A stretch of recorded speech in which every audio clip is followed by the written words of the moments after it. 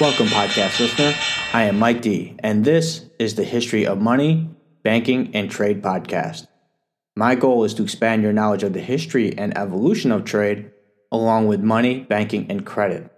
In the end, I hope you find these discussions entertaining, but I also want you to better understand the development of today's markets from previous events. Now, in the previous episode, we discussed the early days of the old Babylonian Empire, from its humble beginnings as a village to its peak as an economic and regional powerhouse. In this next episode, I want to continue on from where we left off with Hammurabi and then walk through the history of the old Babylonian Empire. In the past, when I had thought of ancient Mesopotamian rulers and the society in general, I would have generally assumed that they were almost always cruel and gave extremely harsh punishments. So I always got the feeling that it was probably a very tough society to live in, especially if you're living in the time of a notorious tyrant overseeing the empire you reside in. But it's worth also noting that I tend to think that these Mesopotamian rulers were nothing more than tyrants because, in all honesty, the story that we often get is not the story of the people living in Babylonia, the people around the city of Babylon, but instead what we often get is the other side of the story. And it's possible that a lot of times you're not getting the full story, obviously, when you're getting the other side. So you get the conquered side, and they're going to tell you how Hammurabi was this awful person who came into the town and killed everybody and stole the goats and the sheep. But in reality, it's probably a little bit more gray area, somewhere in the middle. What really sets Hammurabi apart from other former kings, and even future kings for that matter, is more or less the way he ruled. He didn't really solely rely on terror tactics to keep people under control. Instead, he was almost presenting himself as more of a modern politician in that he wants to have the backing of the people. He wanted the people to love him more than they fear him. As such, he probably was the most famous for setting up laws that were designed to protect the people, laws that were designed to terrify them, force them into submission. And I'd like to go over a bunch of these laws as they are really fascinating to me, as they are very progressive in some senses and very harsh in another. So you're almost shocked. You're like, wow, that's very modern feel. And then you read other laws, like, oh yeah, that's kind of what I thought that the Mesopotamian laws would be. But ultimately, what they really did is they set up guidelines for future commerce, money, and finance. And these societies, they built upon each other. It wouldn't be that to think that Hammurabi would set these laws up, and that would be kind of the baseline going forward. And a lot of the laws and the written documents that were found from around his time, we will ultimately see in the Bible. When you read the Bible, you say, well, where'd this come from? Well, a lot of it actually came from Hammurabi and even prior into Sumer. Just kind of go over a few of these, just so you can kind of really get an idea of the laws that were set up. For example, Law 282 is interesting and very harsh, but it was ultimately designed to preserve the concept of slavery. And like I said previously, slavery had been around since the days of Sumeria. So this is a long-standing tradition in the region. And what it read was, if a slave says to his master, "You are not my master," he shall be brought to account as his slave, and the slave master shall cut off his ear. So that's pretty harsh. There's also personal property law. Example, Law 6. If a man has stolen goods from a temple or a house, he shall be put to death. And he that has received the stolen property from him shall be put to death. And when I first read that, I was talking to my wife about it, and her first reaction was basically the same reaction I had. It was, wait, what if the person didn't know that they were receiving stolen goods? However, the law does not make that distinction between an innocent and knowing receiver of stolen property. So you receive the stolen goods, you're dead. Law 23 states that if a robber is not captured, the man who had been robbed shall, in the presence of God, make an itemized statement of his loss, and the city and the governor in his jurisdiction of the robbery shall compensate him for whatever was lost. In reality, this law was basically an insurance contract. And there's the banking stuff. So one aspect of banking is taking deposits and acting as a trustee to these deposits. Code refers to the practice of grain storage in another person's house for safekeeping and stipulates the term of the contract in strict terms. For me, the way I read it is it almost resembles the safety deposit box that's provided by banks. So Law 120 basically states if a man has stored his barley for storage in a bin in a man's house and a loss occurs in the granary, whether the owner of the house has opened the bin and taken the contents, or whether he wholly contests the storage of the grain which had been stored in his house, the owner of the content shall formally declare his content before God, and the owner of the house must double the content in which has disappeared and give it to the owner of the content. So that's pretty interesting. So if someone steals your goods in a house, the owner that's storing it has to pay you double. From commodities to be left in deposit, such as gold and silver, the code stipulates that the content must be drawn up in the presence of a witness. 22 kind of further states that if a man wishes to give silver or gold or anything whatsoever for man for safety, he shall show anything whatsoever that gives him witness. He shall draw up a contract and thus give them for safe custody. 123 makes it clear that without a contract or witness, there is no legitimate claim. Another aspect of banking is lending, and the code points to the role of the merchant as the lender. The merchant is seen as lending money to farmers to finance their operations. So Law 49 and 50 goes on to discuss how interest when lending money to farmers. Also, there is some extensive trade law, but some are a bit harsh. 88 says if a merchant lends grain at interest for 1 gur, he shall receive 100 silla as interest, which is 33%. Remember, prior I said that there was a precedent set by the royal palace of 33%. So this, you can see in the Code of Hammurabi, they're basically taking that precedent that was set previously at 33%, and they're basically utilizing it in this code. It also goes on to punishments in place for people that exceed the amount of interest that are actually in the code itself. Law 108 and 109 discuss wine selling because wine was a big business back then. 8 says, if a wine seller does not take grain for the price of a drink but takes money by a large weight, he makes the measurement of the drink smaller of the grain, they shall call the wine seller to account and throw her in the river. Law 109, sorry, I laughed at that. Law 109, if a bad characters gather in a house of a wine seller, and she does not arrest them and bring them to the palace, that wine seller shall be put to death. Yikes. Law 117, if a man is in debt and sells his wife, son, or daughter, or binds them over to service for 3 years, they shall work in the house of the purchaser of the master. In the 4th year, they shall be given their freedom. So this is kind of goes back to what I was talking about with the slavery, how people could actually buy the way out of slavery, but also can force themselves into slavery to pay off a debt. And this was what also caused the problem in Lagash around 2400 BCE, because so many people got into debt that people were basically enslaved and they eventually rose up. Law 195 says, if a son strikes his father, they shall cut off his hand. Now, this makes sense because if you remember at the beginning of this podcast of Babylon, I had mentioned that the fathers had essentially ruled over their wives and their children. It was very much expected family. So this law right here kind of incorporates that into culture of the society at large. Laws 196 and 197 have a very biblical feel to them.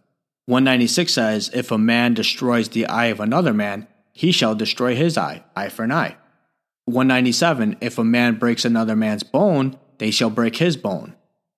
One thing I found interesting was they do have laws set up for physicians and malpractice. It's interesting because it is a lot more advanced than I ever really imagined, because the idea of having laws for physicians and malpractice it was rather surprising, to be honest with you. 215 states, if a physician operates on a man for a severe wound with a bronze lancet and saves the man's life, or if he opens an abscess in the eye of a man with a bronze lancet and saves that man's eye, he shall receive 10 shekels of silver. In reality, this code is basically incorporating hospital bills. Yeah, who would have thought that, right?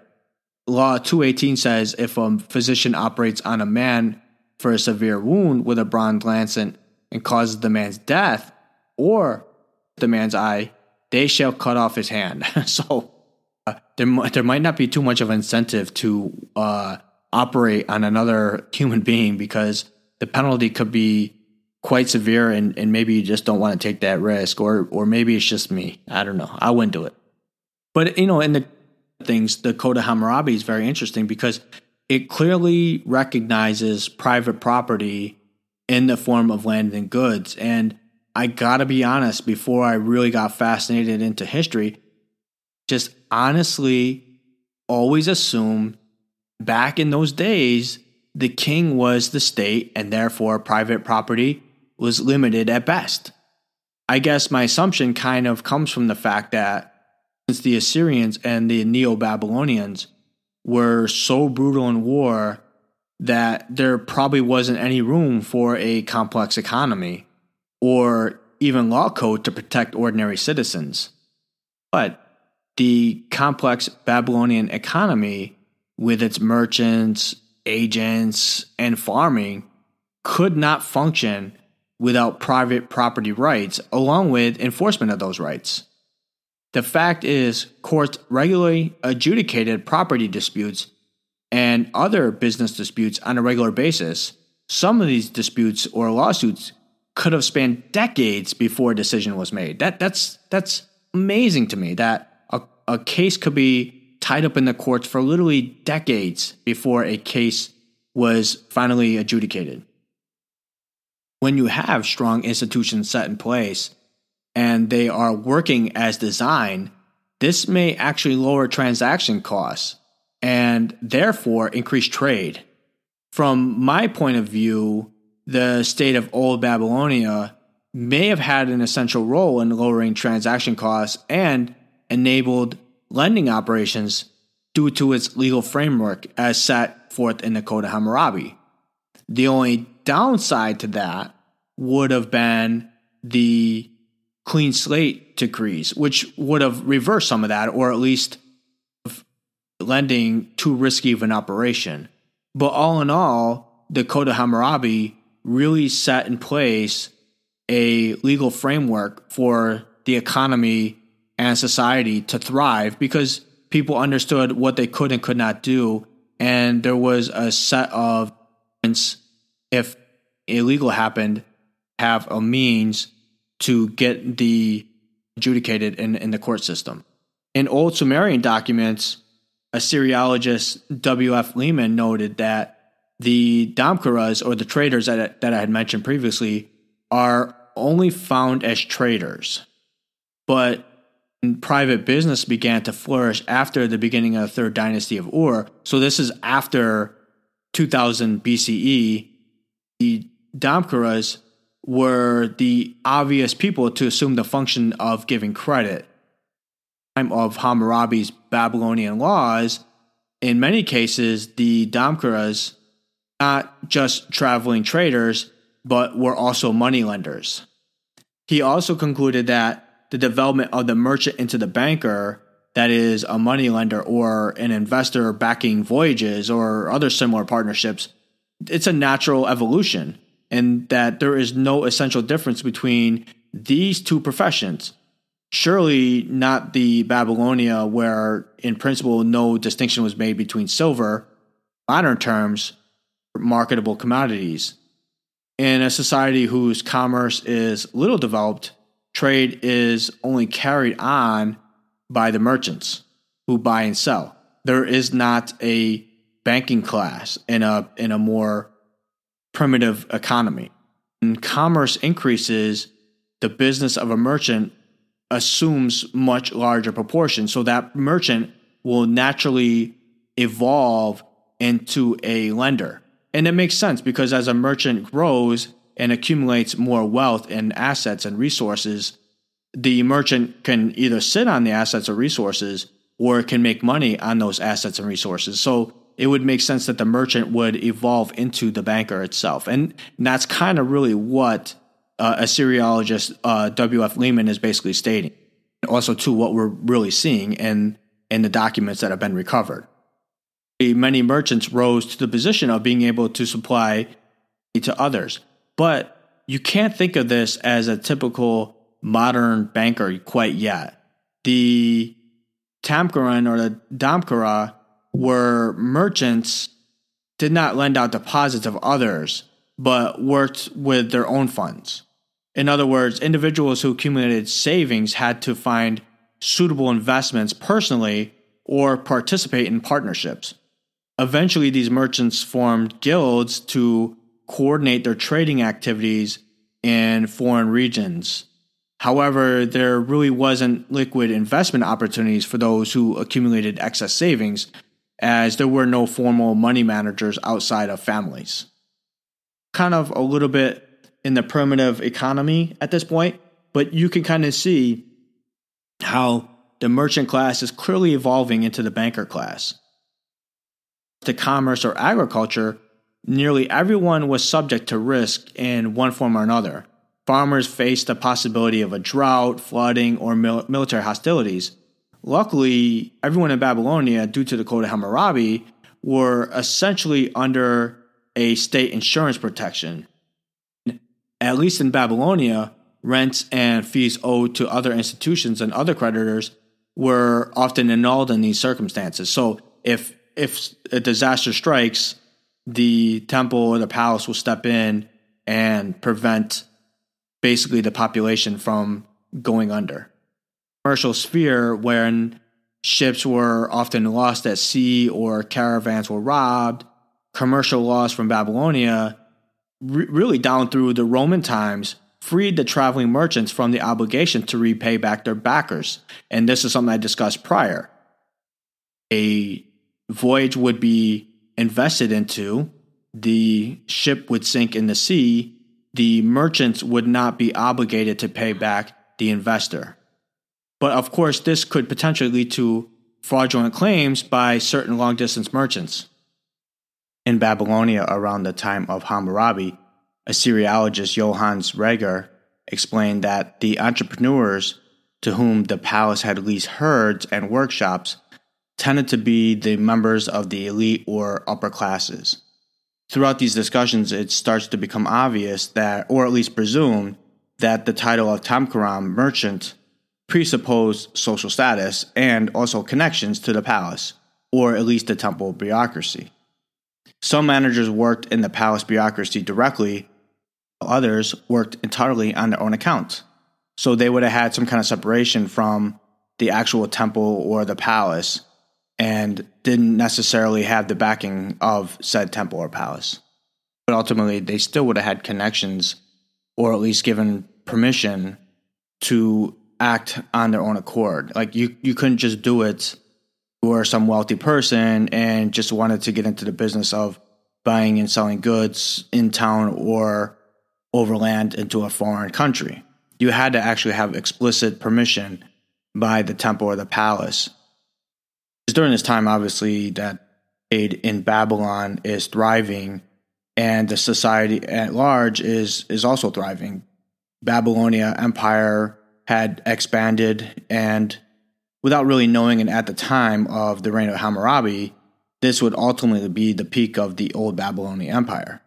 And that really kind of goes to the fact that in the ancient days, one great leader could really drive the bus and make a relatively small or, say, average city-state, it could make that thrive, expand, and become a regional superpower. Like Sargon, once you die, the leadership that takes over, often the son, or at least some kind of direct descendants or relative, often doesn't have the skill set to really drive that bus just the way the previous leader did. Hammurabi had died, the empire started its slow decline, and this is the same scenario with Sargon the Great. After he had died, the empire held on for a little bit, but in reality, it started its slow death right after his particular death. And you see the same thing in Hammurabi. So around 1595 BCE, the Hittites descended down from the Euphrates River from Anatolia, and what they did is they bypassed Assyria directly and sacked the town of Babylon, or I should say city of Babylon. And they ejected the former Amorite leaders and founders of the Babylonian state in the process. The interesting thing is, you would think that I'd sacked Babylon, that they would just incorporate it into its domain and really expand their own little empire. But they didn't really do that, which is interesting. So what they did instead is they actually passed control to their Kassite allies, went on to rule Babylonia for the next 4 centuries. It appears that the Hittites had figured that Babylon was just too far from Anatolia, decided it would be better to hand control to their ally instead. It also didn't help when Babylon was being conquered that unrest was taking place at home, which meant the Hittites had to hurry up and get back to Anatolia, where the Hittite king would end up being assassinated anyway. From 1500 BCE, a dynasty of Kassite kings took control of Babylon and unified Sumer into the kingdom of Babylonia. Not much is really known about the Kassites except that they were great horsemen from the Zagros Mountains. The Kassite rule, the Babylonian cities continued to be the centers of great education and produced writings of nation, astrology, medicine, and even furthered mathematics. It was also during this time period that the Kassite kings had regular correspondence with the Egyptian pharaohs and appeared to be allies with the Egyptians. Their Kassite allies to the north, the Hittites, well, they went to war with Egypt and Ramses II in particular. It's a kind of weird thing, but on a side note, with the Hittites, actually measured sheep. So hard to see back in these days, really kind of figure out what was most important to societies on how they valued wealth. So the Hittites actually measured in sheep, which I find kind of interesting and unusual, but it would make sense if sheep were the most valued commodities of their region and era. What happened was the Hittites and the Egyptians had went to war, and the famous Battle of Kadesh, which occurred around 1274 BCE, was known as the largest chariot battle ever fought to that date, as they estimate that approximately 5,000 to 6,000 chariots in total had participated in the battle. And the battle itself was over trade routes, as the Hittites and the Egyptians fought to control the trade routes in the Levant. To give you an idea exactly where it was, this battle would have occurred on the modern Lebanon and Syria border. In reality, though, I mean, I look at this fight as just a thoroughly modern thing. People were fighting over trade routes, which meant that they were fighting over money. They were fighting over wealth. It's really no different than what you see in today's society. And the Hittite prosperity was very much dependent upon who controlled those trade routes and the metal sources that came with them. But unfortunately for the Hittites, the Egyptians ended up coming out on top, started the downfall of the Hittite kingdom. That kingdom was overrun by the Assyrians. With the rise and strength of the Assyrians, the Kassite-controlled Babylon was soon challenged as well. Also, it's around this time of the Kassite rule that we start to see the rise of silver as a real currency. For the most part, silver was used more in the long-distance trade, and as we previously mentioned, commodities were often priced in silver for the purpose of commercial record keeping. It should be known that silver was not found in Mesopotamia, which shouldn't be much of a surprise considering that, as I mentioned previously, that region of the world was very much limited in resources. So ultimately, it would be attained through various mechanisms, either by conquest, plunder, taxation, and international trade. Recall, Babylonian textiles were an important export during this time period. It could easily be imported through the textile trade, right? So you're selling textiles in a foreign land in Anatolia. You're trading the textiles for silver, so the silver's brought back. I mean, it's the same thing with the gold standard when we get into the gold standard years later. So if you're exporting a lot of goods, you're going to end up importing a lot of gold. And that in itself led to a lot of problems, but that's not for a few thousand years. So ultimately, the availability of silver was often an engine that helped drive the ancient economies. In addition, it appears that it was the scarcity of the silver that coincided with periods of economic and political weakness, not unlike the gold standard of today. So when gold reserves plummeted, you'll see international economies that were under attack, essentially. So we see this in the late Bronze Age in Babylonia under the Kassites. When silver was scarce, gold started actually to become a substitute and thus became more important in trade. In fact, one could make the case that it was the silver scarcity that may have led to the reason the Kassites were able to wrestle power away in Babylonia in the first place. Also, in ancient societies, scarcity of silver often meant a sign of weakness. Once again, I'm going to foreshadow here, but this would become a particular concern at the tail end of the Western Roman Empire when silver decreased in value and gold became the leading metal. And it is also around this time that Assyria began its slow rise to power. As its power rose, the king's power rose in Assyria, and that the Assyrian king actually came to Babylon to remove the Kassite rulers. The Assyrian king was able to sack the city of Babylon, and by doing so, he actually destroyed the city in the process.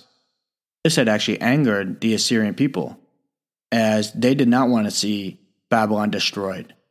And although the Assyrians considered themselves as separate people from the Babylonians, they had a deep respect for the Babylonian culture.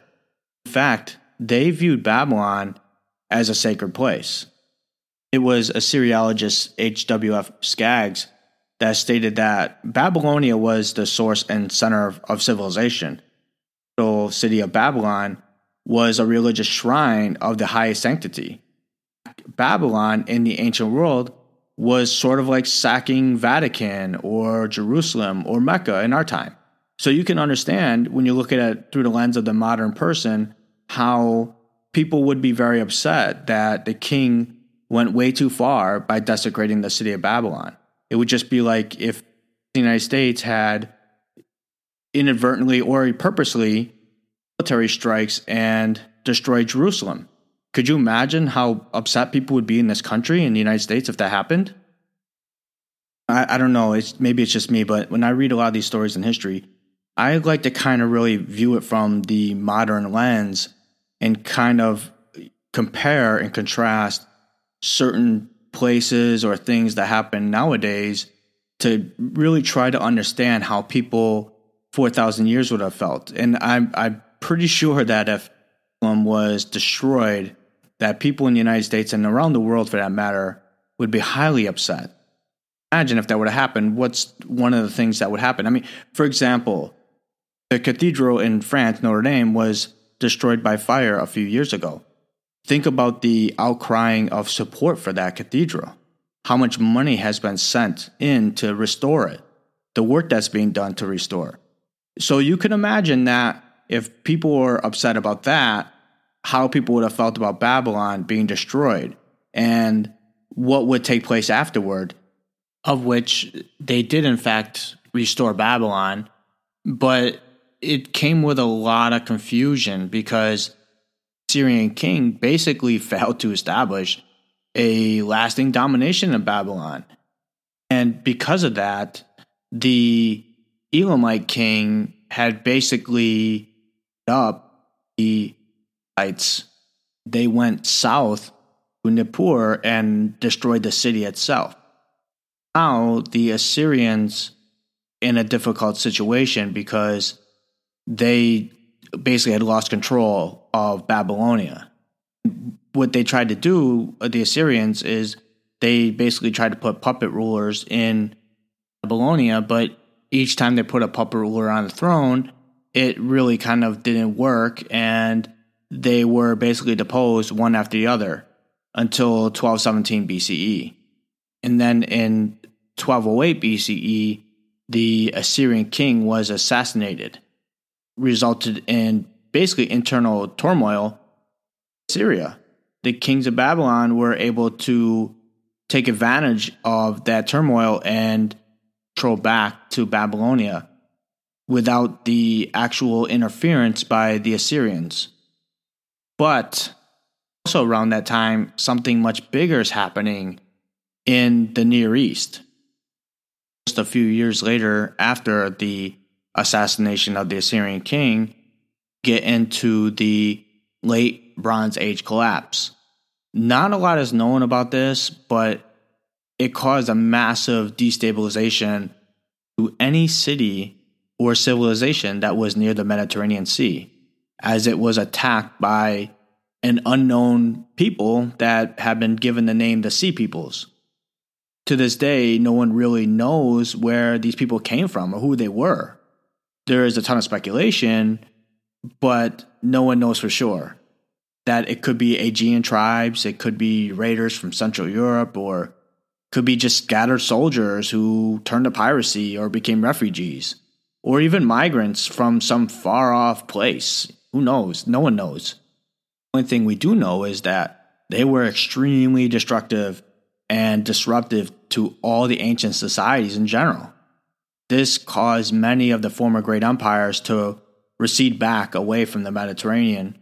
And luckily for the people of Babylonia and even Sumer, they weren't in the crosshairs of the Sea Peoples, like the Phoenicians, the Egyptians, and the Lydians, just to name a few. So when you factor in the disruption that is caused by the Sea Peoples and the fact that the Assyrian king was assassinated not too long ago, this would have essentially meant that Assyria would have been completely out of the picture, at least for the time being. And it was also during this time that the Elamites basically were able to come in and control Babylon. In 1155 BCE, the statue of Marduk, the god of Babylon, was taken from Babylon and taken back to Elam. This was a major concern for the people of Babylon, and even for the people of Assyria, because don't forget, they viewed the Babylonians in such high regard. This effectively ended the Babylonian rule by the Kassites, who had ruled Babylonia for hundreds of years. However, despite the Sea Peoples ravishing the Levant and Egypt and their god taken hostage, Babylon had actually entered an era of prosperity and peace. What is interesting is, looking back at the Elamite and Kassite rule, it reminds me a lot of how the Amorites had ruled, in that some of the great works of literature were being done during that period. In fact, much of the literature compiled in this time was eventually used as templates for biblical stories. Also around this time period that we start to move from the Bronze Age to the early Iron Age. Time period eventually included the kingdom of Nebuchadnezzar I. They briefly warred with Assyria, but eventually made peace. That is, the Babylonians and the Assyrians went to war, and they basically smoothed everything out and made their peace. Initially, Nebuchadnezzar had a few battles with Elam, but his army had suffered heavy losses due to a plague. And that's kind of something I always kind of forget. And then when you read the story, it's like, oh yeah, this is antiquity. Because you read over and over about how societies and armies could be literally stopped dead in their tracks because of some global plague that could wipe out 10 to 50 to 70% of the local population. Either way, Babylonians and Nebuchadnezzar were able to regroup, and by 1121 BCE, Nebuchadnezzar I was able to recover Marduk from Elam, was being held in their capital of Susa. I think it's a good time to take a step back and just kind of really evaluate what this meant to the people of Babylonia. So you got to understand from their perspective that they believed that their God was being held captive, or maybe their God had chosen to stay in a foreign land away from Babylon. This was a major problem for the people, and God back was of the highest priority.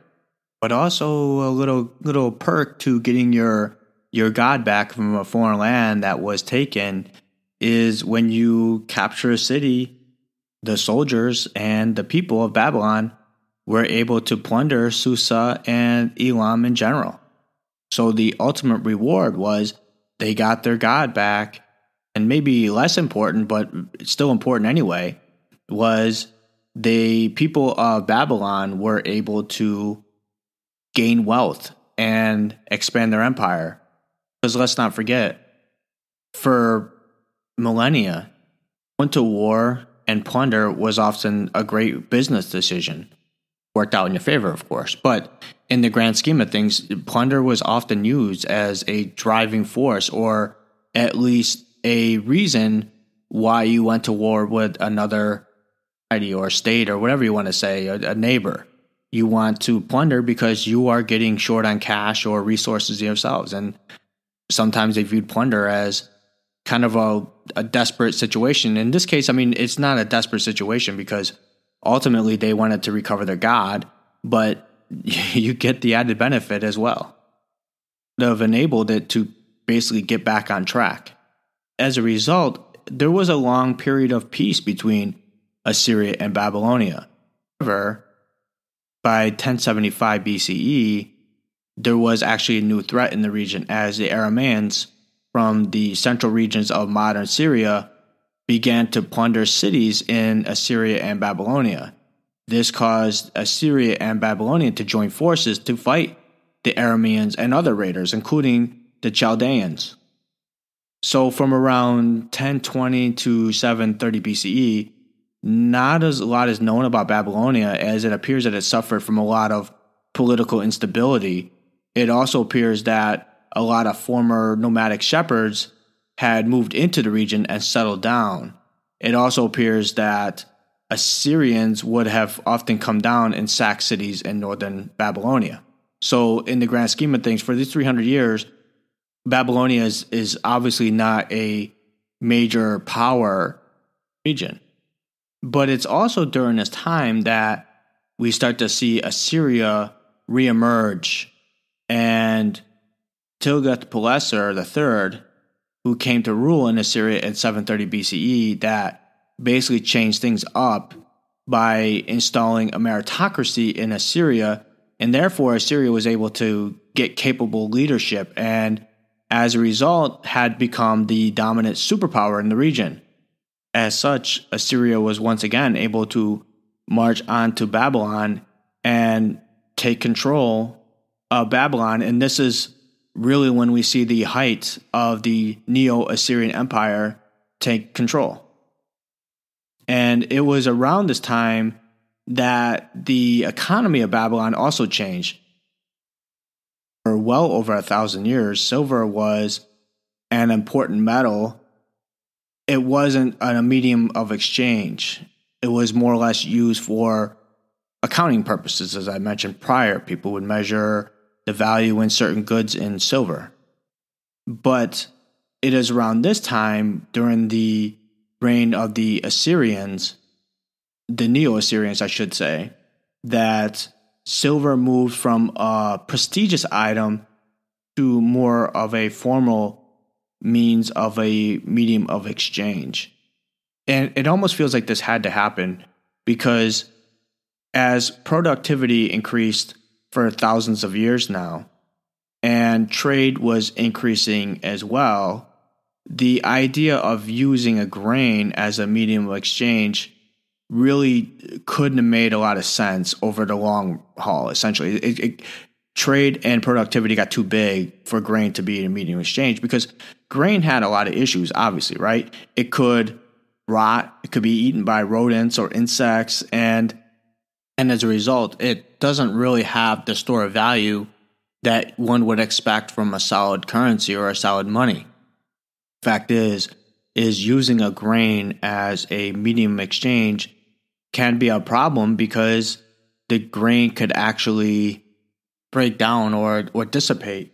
And therefore, the cost of preserving it would be higher than that of a metal that would last longer without the added need of keeping it in a safe place that would keep it clear of other animals or just the elements in general. So this really led to a broader silverization throughout antiquity, as silver was being used in all sorts of different transactions anyway, not even just long distance trade. By then it was used in local trade. And also silver had become a common and stable commodity, which also fueled its rise as a form of currency. However, other grains were also being used as commodities for monetary systems as well by this time, but silver ultimately kind of took the lead in that respect. Reminder, silver was not native to the area, so it had to be imported from other places like Anatolia or even Persia, Iran. But either way, silver had basically taken the lead as a form of payment, as its workers were being paid according to the weight or its equivalent in foodstuffs, such as cereals. So ultimately, what we see is the economies in the ancient world, especially in Mesopotamia, basically fully converted from a payment of medium exchange from grains to silver. Enough, Babylon was about to enter its next great phase, the phase most people probably are familiar with, the Neo-Babylonian Empire. Before we get into the Neo-Babylonians, we will get into the next episode, which will be the Assyrian Empire. I want to thank you for taking your time to listen to this episode of the Old Babylonian Empire. I truly hope you found this to be informative and entertaining. If you like what you hear and want to donate to the show, you can visit us at patreon.com/historyofmoneybankingtrade, or you can visit our website at moneybankingtrade.com. Also, you can help the show out a ton by leaving a 5-star review. Thank you very much. Talk to you soon.